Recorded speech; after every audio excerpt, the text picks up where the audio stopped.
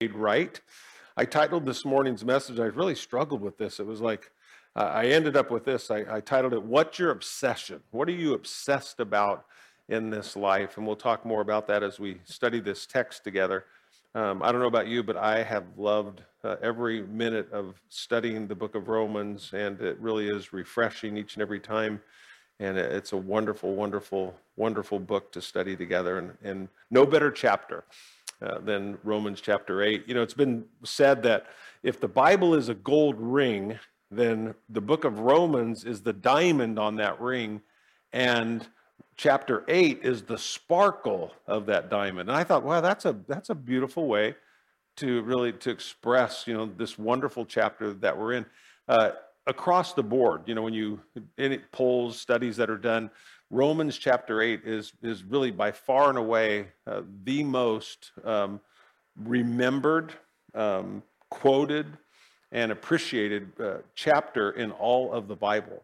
As a chapter as a whole. There's other verses, obviously, you know, John 3:16, you know, the 23rd Psalm, things like that. But this particular chapter, in the New Testament in particular, is the chapter that most people find some kind of root in or allude to more than any other chapter. And so it's an exciting chapter to study. And more important, it's exciting to understand why.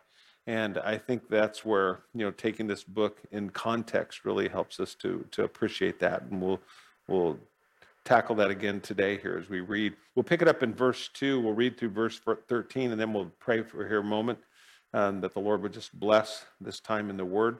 It says this in verse 2, and I'm reading again from the NLT, the New Living Translation. It says, "And because you belong to Him," it says, "the power of the life-giving Spirit has freed you from the power of sin that leads to death. The law of Moses was unable to save us because of the weakness of our sinful nature.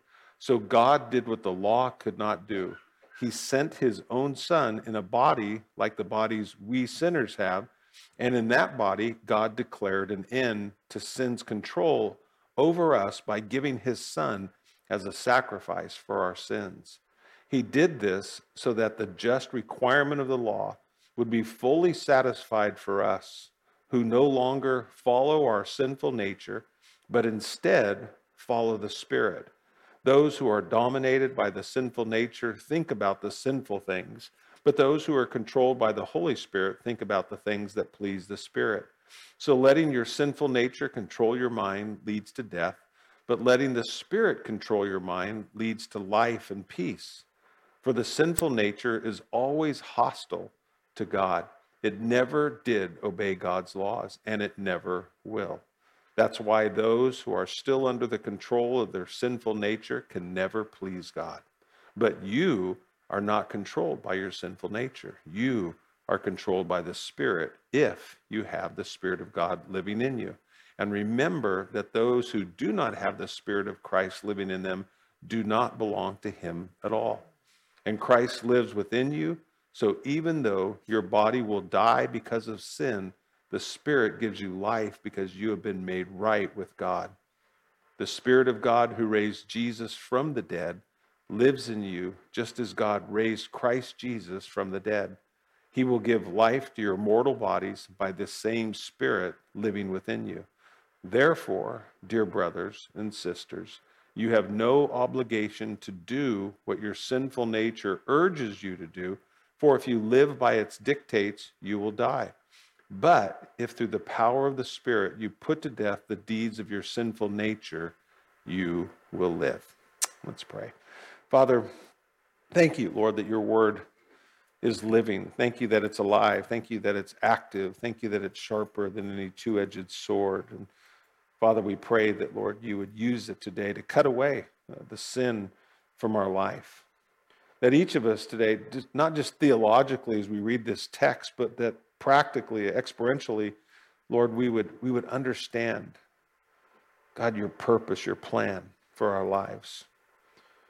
That the way that we think about your word, Lord, is so important because, Lord, it's the process at which you bring change into us. That's why the Apostle Paul would tell us in the book of Romans to not be conformed to this world, but be transformed by the renewing of our minds. And so, Lord, I thank you for these that are here today in this sanctuary, those that would be watching online from home, that God, you would transform our mind. That's what we've come to do, is to be changed from glory to glory. We love you. We pray for this day. We pray, Lord, for those that are sick, those that are hurting, Lord, whether it be physically, spiritually, emotionally, financially, all the things that go on in this world, Lord, that we struggle with, God, that you would meet the needs of your church today, that you would encourage your bride, Lord, that you would wash us and sanctify us afresh. Lord, we want to lift up Dominic to you this morning. There's so many like him, Lord, that are dealing with physical things today. God, we pray that you would just continue to heal his body, that you'd protect him, Lord, that you would guide the hands of his physicians. But, Lord, that he would know today your peace and your comfort and your joy, that no matter what, Lord, he's going through, God, you've made a promise, and you're ever faithful to that promise, that you'd never leave us nor forsake us, Lord. Father, for everyone who's going through difficult times, we pray for those that are in Ukraine today, those who are even in Russia, Lord, that in no way have a desire for war, that God, you would visit them in a supernatural way today. Thank you for the church that's there, the church around the world that is flooding the borders with humanitarian care. God, thank you that we can be your hands and your feet in this world. And Lord, we just ask you to give us direction. We know we can't serve everybody, but Lord, each of us can serve somebody. And so, Lord, we ask you to lead us and guide us as we talk about the role of your Holy Spirit here in chapter 8. God, we pray that, God, you would have your way in each of our lives, that we'd bring glory to your name. We love you. We thank you for your grace where sin does abound. Lord, thank you that grace does even all the more. May that grace change us, Lord, today. We give you all the praise and the glory as we pray in Jesus' name. And we all agreed saying amen? Amen. Amen. Again, we're blessed that you're here. You know, interesting, up to this point in the book of Romans, Paul's only mentioned the Holy Spirit or the Spirit 2 times. And here in chapter 8, he'll mention, the Spirit 20 some odd times. And I think just in starting this study, that's important for you to understand, because the victory that Paul talks about in Romans chapter 7, that's realized in chapter 8, has nothing to do with human effort. It has to do with living in the life of the Spirit. And so important, for us to understand as we go through this. As we studied last week, in chapter 8, verse 1, it began with the thought of there's therefore now no condemnation. If you were with us, there's no downward judgment. There's no extreme judgment that comes from God. And it's interesting, as I shared, that it's probably one of the most mistranslated passages in all the Bible, because as it was stated, it should say there is no condemnation for them that are in Christ Jesus, and it should be a period. That's how it was given in the original language. But the translators, because of what they saw in verse 4, thought, well, what Paul meant was what he wrote in verse 4, he also applied in verse 1. But again, that's a mistranslation. That's not what the text said. And a text can never mean what a text never meant. And so as you study this, it's important that we get that. And again, if you don't get that, it really will mess you up. And it has so many people. I've had so many conversations, even from last week to this week, because of the struggle that people have in understanding Romans chapter 7 and the struggle that exists within our flesh. And then what does it truly mean to walk and to live in the Spirit of God? And again, there's no comma there. It's a period. And I love when you look at Romans chapter 8 in context, it begins with what? No condemnation, and the chapter ends with what? No separation. 2 things that are very important to the believer. 2 theological arguments that exist all the time, right? People want to say, is it once saved, always saved? Or can you lose your salvation? Can you fall away? These are great theological questions. And Paul answers it really in the most certain way when you think about it, here in Romans chapter 8, that if you're in Christ Jesus, if you're in Christ, there is no condemnation, okay, period. And guess what? There is no separation. Nothing can separate you from the love of God that's in Christ Jesus. If you're in Christ Jesus, you cannot be separated from him. I did a memorial service, yesterday, And again, you remind the family, what Paul would write to the church in Thessalonica, what Paul would write to the church at Corinth, to be absent from the body is what? Present with the Lord. God doesn't see, it as death. He sees it as, if anything, it's sleep. You close your eyes this side of heaven, and guess what? As soon as you open them up, what are you looking at? Jesus, face to face, no separation. That's why the 23rd Psalm is so profound. Though I walk through the valley of the shadow of death, I'll fear no evil, for what? Thou, what? Art with me. Yeah. And that's what makes Romans so powerful for us. And yet, it's really in light of what makes it so profound is it comes on the heels of Romans 7. It's kind of that expression, you probably heard this with regard to the gospel. Gospel means what? Good news, right? Well, why is it considered good news? There has to be bad news, right?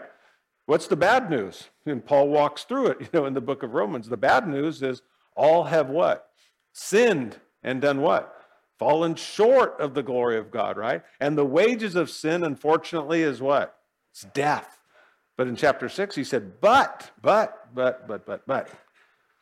free gift of God is eternal life. Where? Working harder, doing more? He said, no. In Christ Jesus. See, here's the problem that we have. We talk about the key words in the book of Romans, justification and sanctification.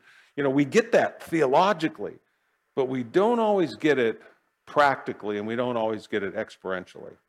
I mean, it's one thing to go, okay, I get it. It says it, but to sense it and to know it and to feel it, especially in light of the fact that if we're all honest with ourselves today, has anybody here conquered sin completely?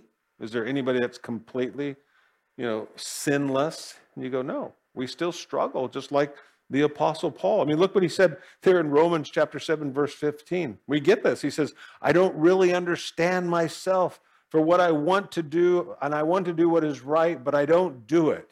Can you relate to that? He says, instead, I do what I hate. That's what makes Romans 8 such wonderful news, is the realization of what he's experiencing in Romans chapter 7. He understands the bad news. 47 times, church, 47 times. He has an I problem in chapter 7, you could say, because he uses personal pronouns, I, me, my, and he's going, I struggle, I sin, I blow it, I fail, I fall short, I. And what ends up happening? You look there in verse 24, Romans chapter 7, he says, oh, what a miserable person I am. Have you ever said that? Have you ever come to that realization in your own life when you look at what God desires from us? It says, who will free me from this life that is dominated by sin and death? But no sooner did Paul have that thought, does verse 25 come to mind. What does he say? I thank who? God. I thank God who gives us the victory in Christ Jesus. Yeah. And you think about that because it's that thought of, people go, well, what does it take to be saved? What does it take? So I'm asking you that. What does it take to be saved? Is it based on the things that you do, or is it based upon what Christ has done for you? Remember, as Paul starts in the book of Romans, he's bringing this argument that, the reason that Abraham was considered a friend of God, the reason that David was a man after God's own heart, were simply for the fact that they were chosen of God, and that God considered them and called them a friend because they simply did what? Believed God. They trusted God. You want to become a friend of God? See, we get lost in this concept that, I've got to do more. I got to give more. I got to serve more. I got to, I. Romans chapter 7. Until what? Somebody serves a little bit more than you do. Somebody gives a little bit more than you do. Someone, does everything better than you do. It always reminded me, I always liked watching the Indianapolis 500 growing up. And they would call it, the guy on the bubble. You know who the guy on the bubble is? Because in the field, they could only have, say, they determined 32 cars. And if you qualified 32nd, guess what? You were on the bubble, right? Because you could get knocked off at any time and you could get replaced. So whoever that car. And that's how it is in religion. You're always on the bubble. I share with you all the time. I have the privilege periodically of talking with a person who is religious, that's not a believer, that's not a Christian, whether that's a Mormon, a Jehovah's Witness, could be, whatever other faith, that exists out there. There's only one way to heaven, and that's through Jesus Christ. There is no other means in which man can be saved. So every other religion in the truest sense is a false religion. And I'll ask people, I go, how do you get saved? How do you know you're going to heaven? And most of the time, with no assurance, they go, well, I hope sincerely, I hope I've done enough. That's so sad. So sad. Because the basis of our salvation has never been on if we did enough. The basis of our salvation is that God did enough. That's what Paul was saying, is that God sent his son. Where we failed in our flesh and where our flesh was weak, God's wasn't. Jesus Christ, completely God and completely man, came, lived, died, and rose again, just as he said, defeated sin and death. And so you look at this and it's like, I go, okay, now all of a sudden, why is that so important? Why is it so important to comprehend all this? Because, like I said, we understand the concept of condemnation, and again, as we were looking at, verse 1 last week, you can't really move forward until you wrap your mind around this. If it said, which it didn't say this, but many of our translations say it, I believe it was a translation error. They put a comma where there should have been a period. And if you read it with a comma, look at the insecurity that it'll breed, if we're going to be honest. Therefore, now there is no condemnation for them that are in Christ Jesus, comma, who walk not according to the flesh, but according to the Spirit.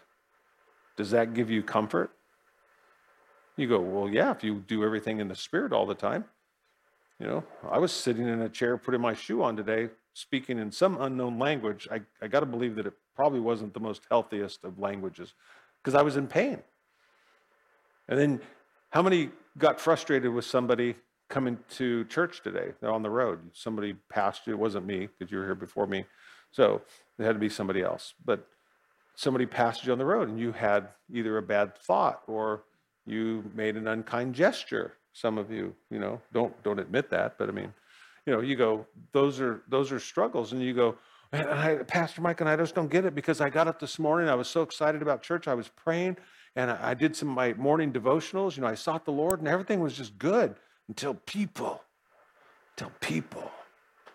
Then it's like they messed up the whole thing. Church would be great if it wasn't for the people, If it could just be me and God. And then you see people that do that, right? They go, I don't go to church because of the people, but me and God. You're going, oh my gosh. You go, but I get it. I totally understand it. You go, but we all fail. We all sin. See, it didn't say, Paul didn't say there's therefore no condemnation for them that don't fail, that those that don't get tripped up, that don't, blow it periodically. What he's talking about is, there is therefore no condemnation for them that are in Christ Jesus, period. End of story. We want to sit there and argue with God that, well, God, what about the person? I mean, you've had it, people. What about the the Aborigines? What about those people that never, you go, we always want to argue about what we don't know. I always like what Mark Twain said. He goes, it's not the parts of the Bible that I don't understand that worry me. He goes, it's the parts that I do understand, and it really is true. Because you think about that. If there's only no condemnation for them that walk in the Spirit, what's that say about the rest of us? If that was what it was saying. It's not saying that, but that's what the impression that it becomes.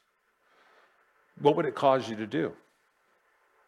It would cause you to look inward, wouldn't it? If you think about that, there's no condemnation for them that do not walk according to the flesh, but according to the Spirit. Then every day of your life, you'd be looking at who? You. You'd be going, did I do this? Did I do this? Did I do this? Did I do this? Did I not do this? Did I not do this? And that's what Paul's going to be talking about in Romans chapter 8. But no, go back to chapter 7, and what does he say? He's going, oh, miserable man that I am, who will deliver me? And as soon as he comes to that conclusion, like I said, how long does it take for someone to get saved? Paul would write, that if we believe in our heart and we confess with our mouth that Jesus is Lord, thou shalt be saved. I tell you, the difference between heaven and hell is 18 inches. The difference between your head and your heart. It doesn't even have to come out of your mouth. That's how fast a person can be saved. You could be sitting right here, right now, and you could be going, oh, God, save me, a sinner. Save me, a sinner. And God knows your heart, just like the thief on the cross. He could say to you and whisper in your ear, today you'll be with me in paradise. And you go, so what does a person have to do? Believe. Believe on the Lord Jesus Christ. No, it's got to do more than that. See, that's what people do. That's the struggle. And you begin to look inward. You got to do this, and you got to do this, and you got to do this, and you got to do this. And yet it says there is therefore no condemnation for them that are in Christ Jesus, period. And that word condemnation, again, in the strongest terms, it means downward judgment. Judgment from God himself. Like I said, Paul never said there wasn't failure. He didn't say, that there wasn't any longer the law of reaping and sowing. There still is. Those still exist. He was just saying there's no judgment left. And why isn't there? Because it was paid for 100% at the cross of Christ. And so for Paul, all of a sudden he's, again, up to the point in Romans 7, that's why he's going, I.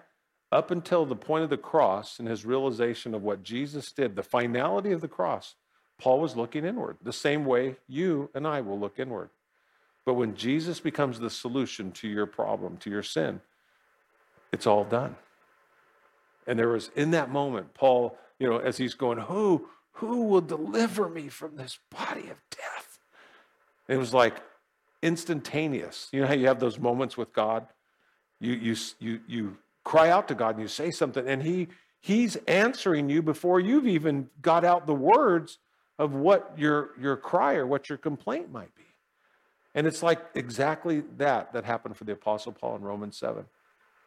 Who will deliver me? And all of a sudden, in the same, it's only by number of verses, right? It was just the next verse. He goes, same breath. He goes, thanks be to God. Thanks be to God who gives us the victory in Christ Jesus. And because he's given us the victory, then he goes on. That's the sad thing about having chapters. Paul didn't write it with chapters, so you lose that thought because it's really one flowing thought. Who will deliver me from, this sin? He goes, and thanks be to God who gives us the victory in Christ Jesus. And he goes, and so therefore there now is no condemnation. There's no judgment from God because the victory's in Christ. It's not what I do. It's not what I failed to do. It's not what I've done or what you've done. It's what Jesus Christ has accomplished for us. And now he can rest. And you and I can rest in that. See, there's going to be people go, well, Judgment Day. And I shared this with you. There is a Judgment Day. 1 Corinthians chapter 3, 2 Corinthians chapter 5, 2 chapters you can look at.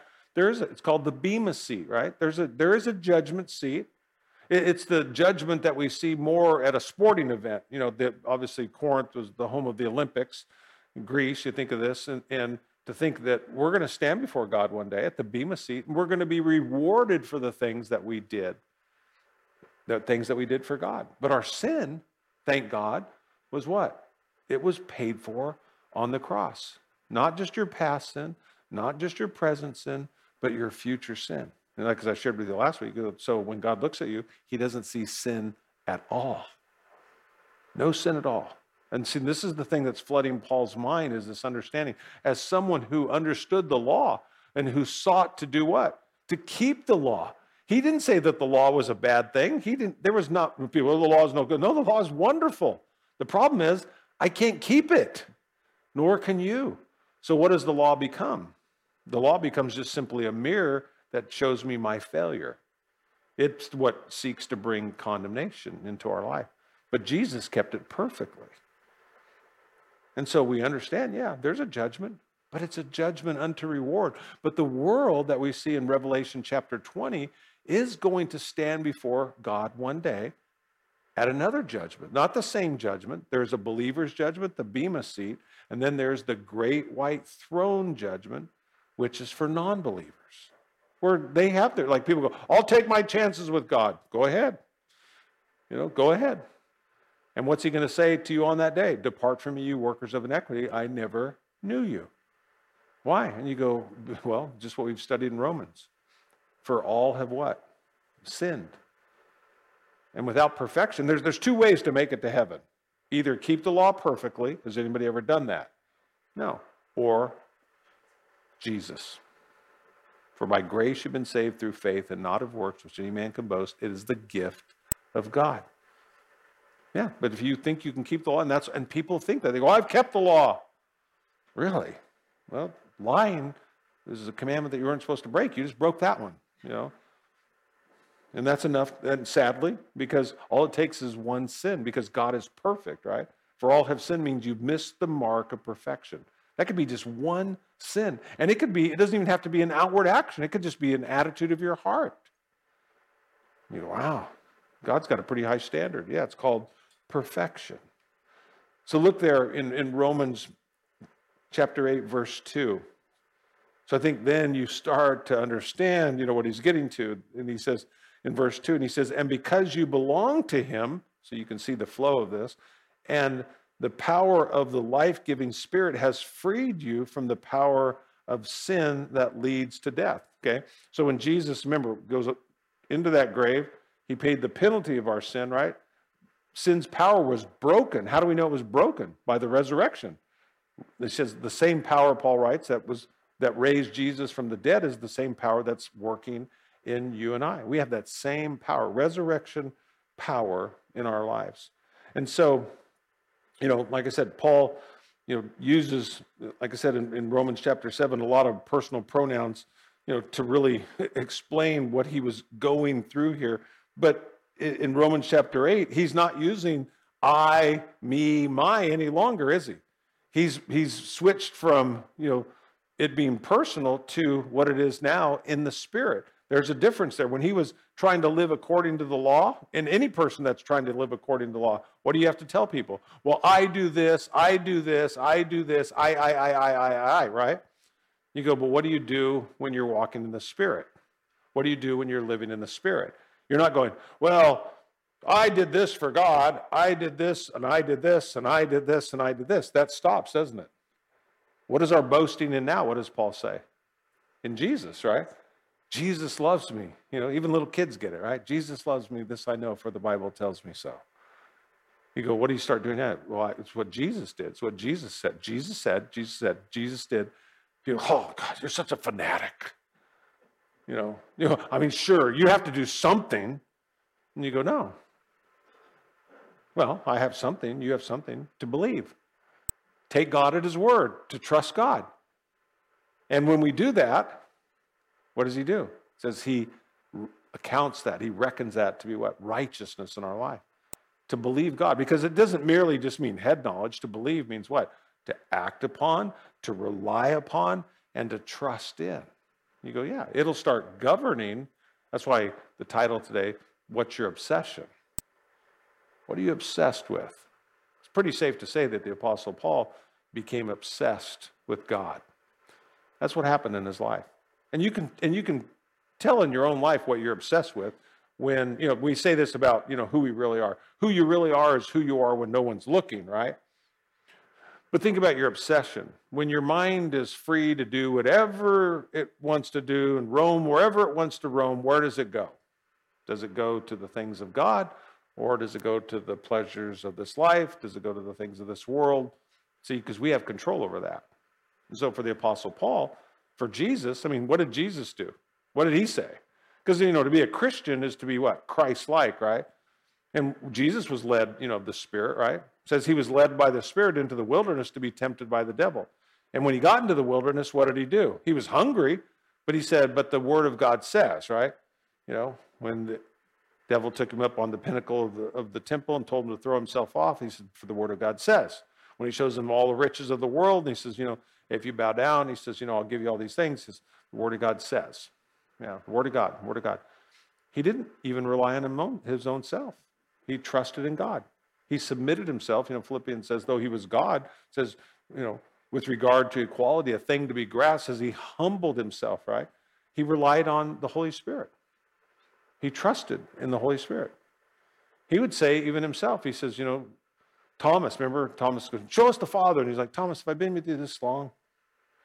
He goes, if you've seen me, you've seen what? The Father.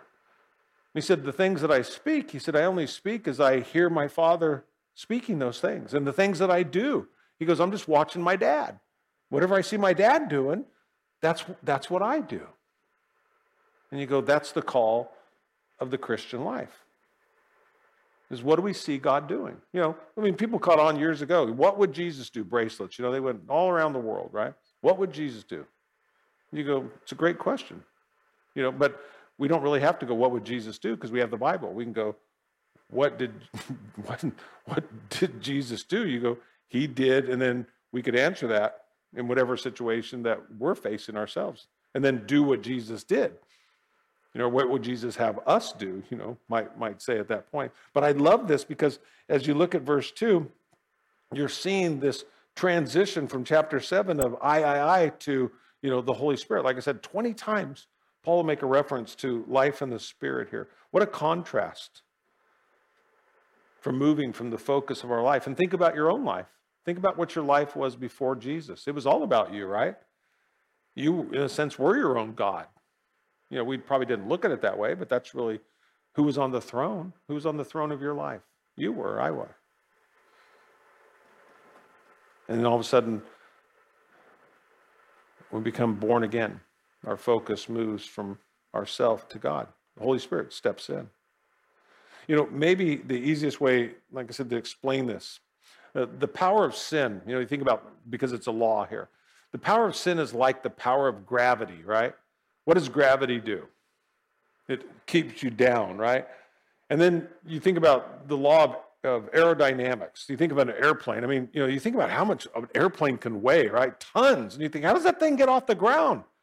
And it's called the law of what? Aerodynamics, right? The law of aerodynamics supersedes the law of gravity. The law of gravity still exists, right?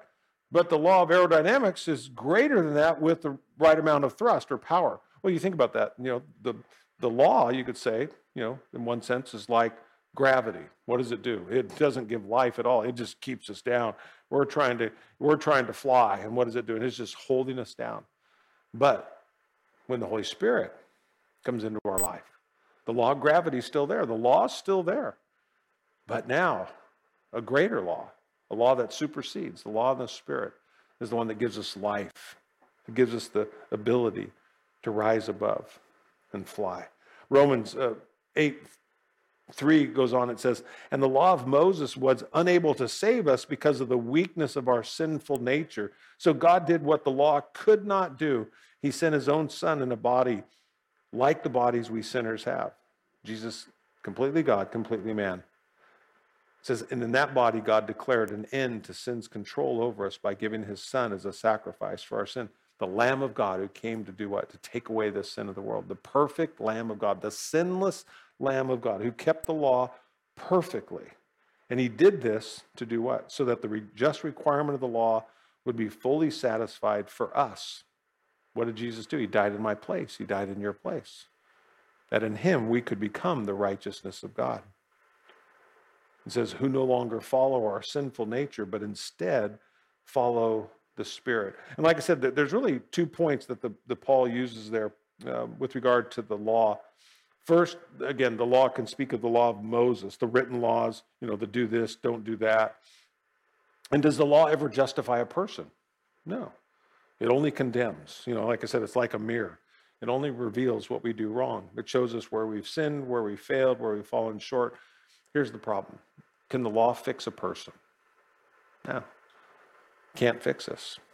And this is where the Apostle Paul found himself. Remember, he realized covetousness, the sin of covetousness, the 10th commandment, isn't necessarily an external sin. It's a sin of the heart. And when he realized that sin originates in the heart, he goes, I'm dead.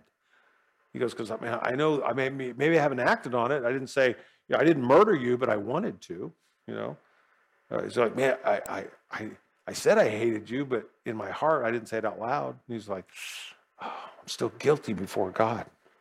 He realized that the law can't fix a person. All the law can do is condemn us.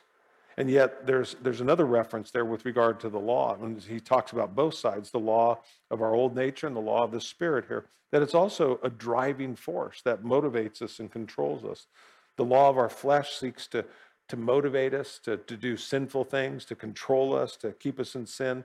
And the law of the Spirit is doing what? It's prompting us. You ever been prompted by the Holy Spirit? Remember Jesus said when the Holy Spirit comes, he said he'll convict the world of sin and the church of what? Of righteousness. So here's the beauty of it. You have the Holy Spirit living in your life. He doesn't condemn you, but he comes alongside to do what? He's like, not so good. You ever had that, from the Holy Spirit? You hear that, you hear this almost this, You go, what was that? And you go, oh. It doesn't even have to be an audible word, right? It's not like, does the Holy Spirit always speak to you like, Mike, don't do this. You just hear this, no, it's like, okay, I get that. It's like that look from your mom. No words, just the look. And somehow you were able to read, cross that line, die. You go, I get it. John chapter 14, verses 15 through 17. He says, Jesus said, if you love me, he said, obey my commandments. He says, and I will ask the Father, and he'll give you another advocate. He says, he will never leave you. He is the Holy Spirit, who leads into all truth. The world cannot receive him because the world isn't looking for him and doesn't recognize him. But you know him because he lives with you now. And then he was talking to the disciples before the cross, and he says, and later he'll be in you. And then he went on in verse 26, and he says, but when the Father sends the advocate, he says, as my representative, that is the Holy Spirit, he will teach you everything and will remind you of everything that I have told you. I love that about the Holy Spirit. He doesn't even speak on his own accord. He just brings to remembrance the Word of God. And here's the beauty of it, and many of you I've had this conversation with personally, that you've said, hey, what's really cool about that, Pastor Mike, is sometimes the Holy Spirit quickens passages that I've not even read. And then you read it later, and you had this do-do-do-do-do-do-do. You go, how did I get that? And you go, well, let me just ask you this. Does the Holy Spirit know the Word of God?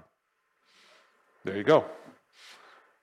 You go, so when he quickens things, the beauty of it is when you and I read it and the Holy Spirit quickens it, what do? We have this confirmation, right? We have this testimony within us. You go, wow. But the Holy Spirit's not bound by my knowledge of God. That's not what he said. He goes, what you know about God, the Holy Spirit will quicken that to your remembrance. No, that's not what Jesus said. He said, the beauty of the Holy Spirit is when he comes into your life, it says, he will remind you of all the things that I've said. He comes based on what Jesus is desirous to do in our life. Because sometimes the Holy Spirit's going to tell you things that you don't want to do, isn't he? It's not like it just goes along with us, But guess what? The spirit of the prophet is subject to the prophet. Like people go, I'm really worried, Pastor Mike, about, praying for spiritual gifts because, I don't want to be in the grocery store talking to the checker and all of a sudden, the Holy Spirit just, starts speaking in tongues through me, at that point. And they go, you never have to worry about that. Because people will say that. They go, I couldn't help myself. No, that's because you don't have self-control, but don't blame that on God. But because God gives us self-control. The fruit of the Spirit is self-control. He's never going to force you into a situation. That's one of the great things about this particular chapter as we study it, is we play a definite role, in how the Holy Spirit lives and works through our lives. Verse 5 there, Romans chapter 8, it says, those who are dominated by the sinful nature think about sinful things. But those who are controlled by the Holy Spirit think about the things that please the Spirit. So letting your sinful nature control your mind leads to death, but letting the Spirit control your mind leads to life and peace. We get this. Before we were saved, we thought a lot about gratifying ourselves, didn't we? That might have been the highlight, of our life. We did it naturally. We didn't even have to think about it. And yet, Jesus answers that. He definitely reminds us of that truth in the Sermon on the Mount in Matthew chapter 6, verses 31 and 32. Jesus says this, he says, therefore don't worry, saying, what shall we eat, what shall we drink, or what shall we wear? Those are the things you worried about before you came to Jesus, right? You don't have to worry about them afterwards. We remind people that all the time. What shall we eat? What shall we drink? What shall we wear? It says, for all these things, what does he say? What does he say? For all these things, the what? Gentiles, they seek. What is he saying? That's the natural mindset of a Gentile, of a non-believer. What are we going to wear? What are we going to eat? What are we worry about everything? And what did Jesus say? He said, verse 32, for all these things the Gentiles seek. For your heavenly Father knows that you need all these things. And then what does he go on to say? Seek first the kingdom of God and his righteousness. And he says, and all these other things will be added. So when you're worrying about it, it's really a slap in the face to God himself. And you go, but we do. But Jesus is reminding us, you don't need to do that. That's a choice that you get to make. You can't say, well, it's just how I am. You go, it is how you are, but so I love that expression. God loves you just like you are, but he loves you too much to leave you the way that you are. Amen. He wants to change that in us. Verse 6 goes on in Romans 8. It says, so letting your sinful nature control your mind leads to death, but letting the Spirit control your mind leads to life and peace. Wow. We have a choice. Again, Sermon on the Mount. Verse 33 there, Matthew 6. But seek first the kingdom of God and his righteousness. And he says, and all these things shall be added to you. The bottom line is there's only two laws. That's what all this is about. There's only two laws, the law of the flesh and the law of the Spirit. Our lives are subject to one law or the other. They can't be subject to both simultaneously. You're either in one or you're in the other. And that's why Paul understood the law of the flesh. Yeah, it governed his life. Like I said, he bragged about it, as a person under the law, that he kept it as perfectly as it could be kept. And yet, no matter how hard he tried, he failed. That's what Romans 7 is ultimately all about. The problem wasn't, again, his effort. The problem was his flesh. His flesh was incapable of keeping the law. The problem wasn't with the law, like I said, because the law was perfect. The problem was his flesh. And because of the nature of sin and the fact that each of us is born into sin, it's our natural bend. I mean, growing up, did your parents ever take you to a sin school? Like, hey, honey, you're doing really good. We're going to teach you this Saturday, the YMCA is having a clinic on lying. We're going to take you down there and teach you how to lie. A pock picketing class next, 2 weeks from today. You go, no, they didn't have to teach you any of those things. You could do that naturally. It's living holy and righteous. How do we do that? We can't even do that, Paul says, by trying. We do that by surrender. See, here's the deal. God wants us to live victoriously, but not just positionally. And I think this is where a lot of us get stuck. Like I said, we get it theologically, that, God wants me to live a victorious life, but like Paul, I relate to Romans chapter 7. But Paul didn't say that his life ended in defeat. He said it ended in victory. He said, thanks be to God, who gives us the victory. See, we can read this and get it all wrong. Go, see, we all just continue to struggle. We all continue to sin. And no, we do. We do struggle with sin. We struggle against sin. But we don't have to live in sin. We don't have to be bound by sin. Sin is something in a sense we step in, right? And when you step in it, if you stepped in, something in your backyard, what would you do? Would you just walk in the house and just, wipe your foot on the carpet then and just keep walking? You go, no, you either take your shoe off outside or you what? You cleanse it. You clean it. And Scripture says, what do? When we fail, when we sin, we confess our sin. When we confess our sin, God is faithful and just to forgive us our sin and to cleanse us from all unrighteousness. And so he talks about, again, something that, as we close here, I want you to think about this. How do we live victoriously? And I shared with you the title of today's message was Obsession.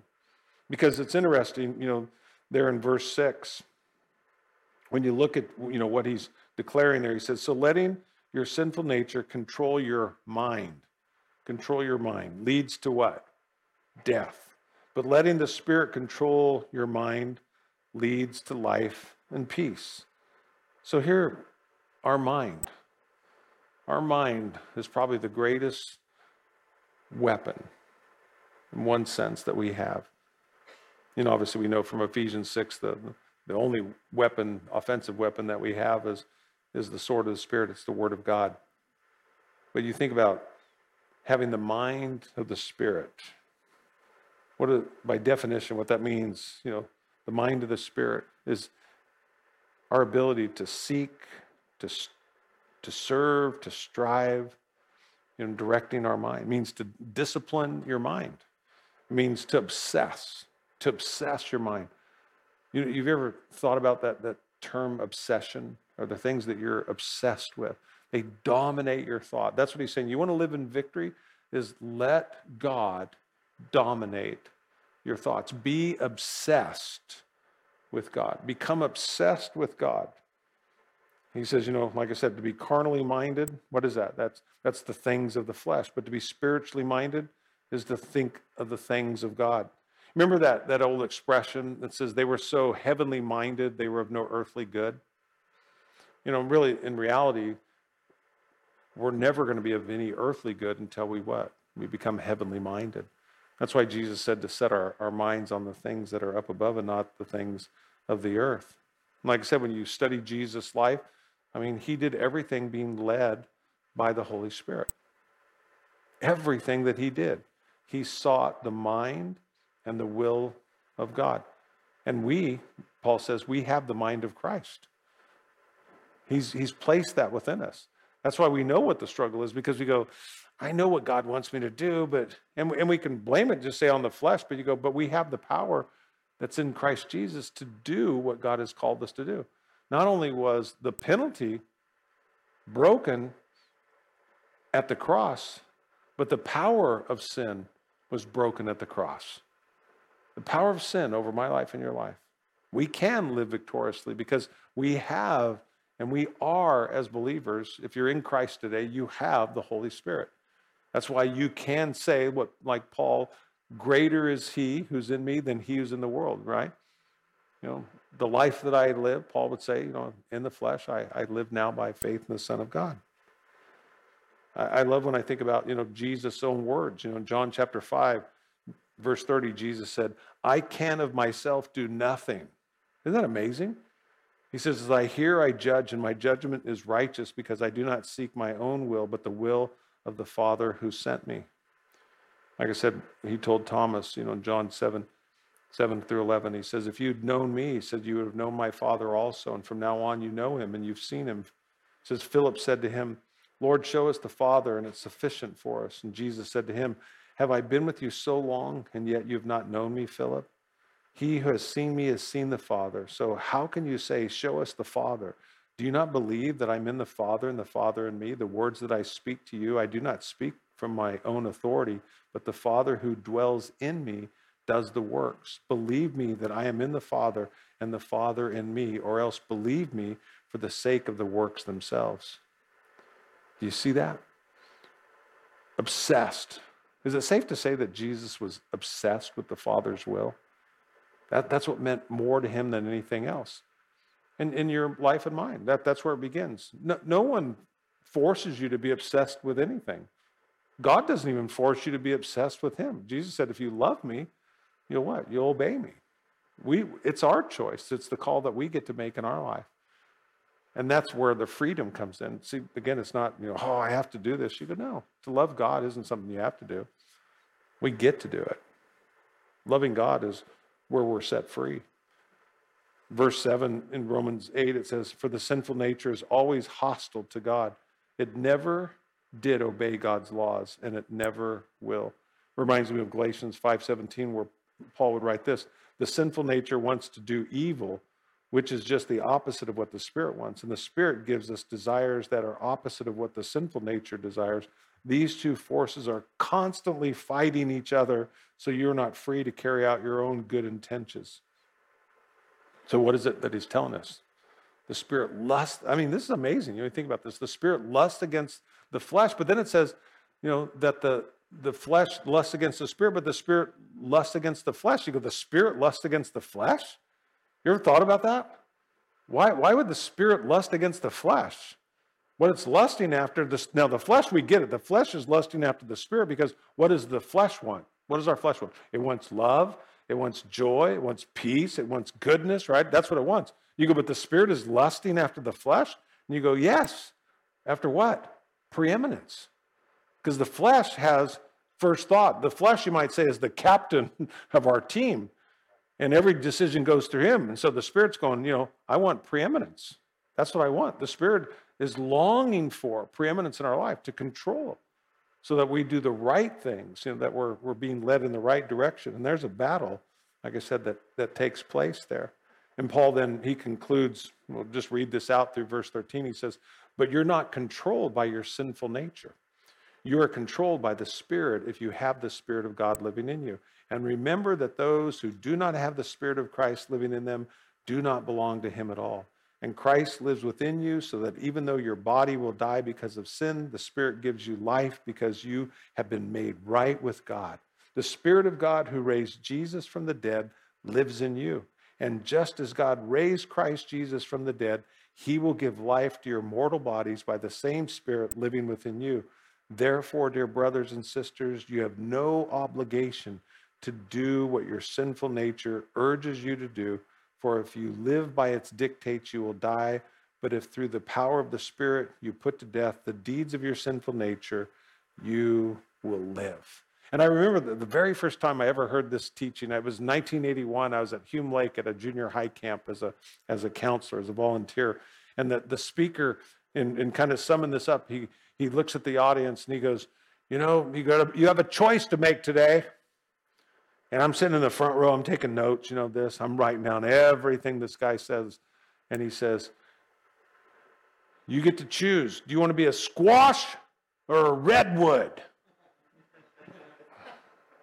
Squasher. He goes, it takes 6 months to be a big old giant squash. It takes hundreds of years to be a redwood. And he goes, so the key here is again, talking about obsession, that you obsess your heart and your mind on the things of God.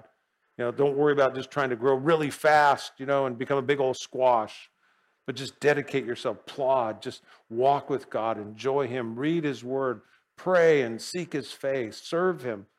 And in time, you'll become so strong. And I remember, writing that down, because basically what he was saying is that we're all cultivating something in our lives, aren't we?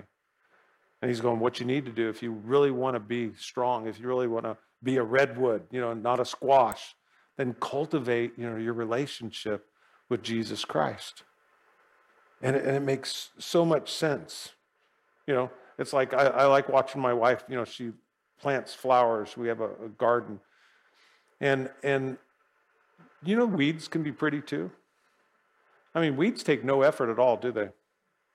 I mean, weeds, birds come and do their thing, and next thing you know, there's a weed growing in your yard. But if you want to cultivate flowers, she's out there with bug spray. She's out there with, fertilizer. She's out there pulling weeds. And you think about that, the Holy Spirit is wanting to cultivate flowers in our life, right? But it takes some effort on our part. It takes some cultivation. It takes some obsession. Weeds, they're easy. You just, don't have to do a thing. And yet, as we'll see as we go through this chapter, there's something, that God wants to bring out, in each of our lives to remind us, that we have a choice to make. He's made a choice. He's not willing that any would perish, but that all would come to repentance. His desire is that, we would walk with him and that we would experience the fullness of the Spirit life. But yet we know there's a battle. There's still a battle. But our battle can be just, like I said, in our memory.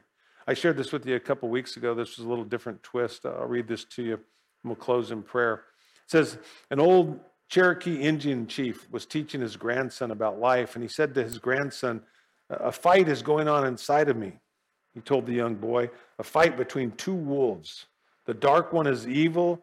He is anger, envy, sorrow, regret, greed, arrogance, self-pity, guilt, resentment, inferiority, lies, false pride, superiority, and ego. As he continued, the light wolf is good. He is joy and peace and love and hope and serenity, humility, kindness, benevolence, empathy, generosity, truth, compassion, and faith. He said, the same fight is going on inside of you, my grandson, and inside of every other person on the face of this earth. The grandson ponders this for a moment, then he asked his grandfather, he says, "Grandfather, which wolf will win?" The old Cherokee smiled and he simply said, "The one you feed." The one you feed. And it's really true, and that's what Paul's saying. What's your obsession? What are you feeding? He says, feed the Spirit in your life. Feed yourself on the Word of God, prayer, fellowship, communion, service, all those things. You're going to grow. You're going to grow strong. Feed on anything else, and over time, it'll just take you out. It takes you down. It takes you away. You know, cultivating the life of Christ. That's what it's all about. Being obsessed with Him. And you never have to worry. We talk to people all the time. You know, you think about it, the time that you've been in church here, okay, it didn't say you couldn't have an attitude of sin, but at least I know experientially nobody here is getting in trouble, right? It's what's going to happen is when you leave here, right? So there's something that we get that. You know, you talk to kids about that all the time. They go, I get in trouble. I go, you need to come to church more. They go, what's church going to do? And I go, well, have you gotten in trouble since you've been here? And they're like, no. I go, well, might think about that. So as adults, it's the same kind of thing. You know, it's just the more we hang with God, guess what? The freer we are. The freer we are. It's when you get alone, you get away from here. You know, you get out of fellowship. You get out of in the sense, the presence of God in your life, or not being aware of it is where trouble comes in. So draw close to Him. That's the invitation. And He'll do what? He'll draw close to you.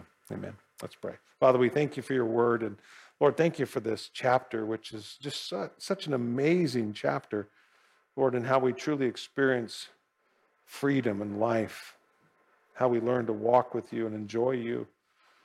That, Lord, it's the basis of that, the foundation, Lord, the root of it is all because of what you've accomplished for us in Christ Jesus. And so, Lord, we thank you today afresh. Thank you for loving us.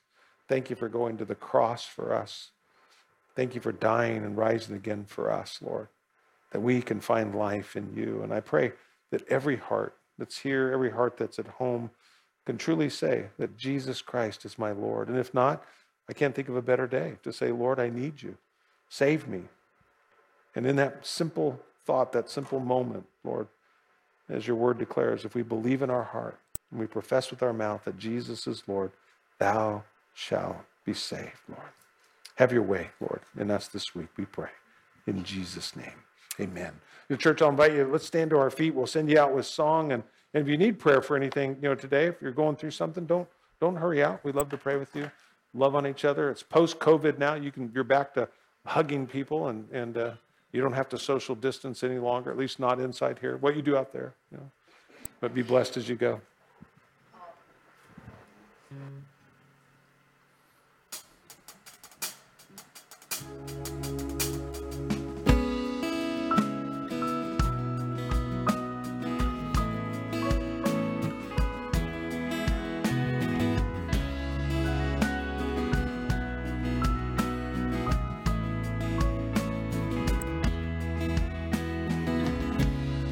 I spoke a word, you were singing over me. You have been so, so good to me.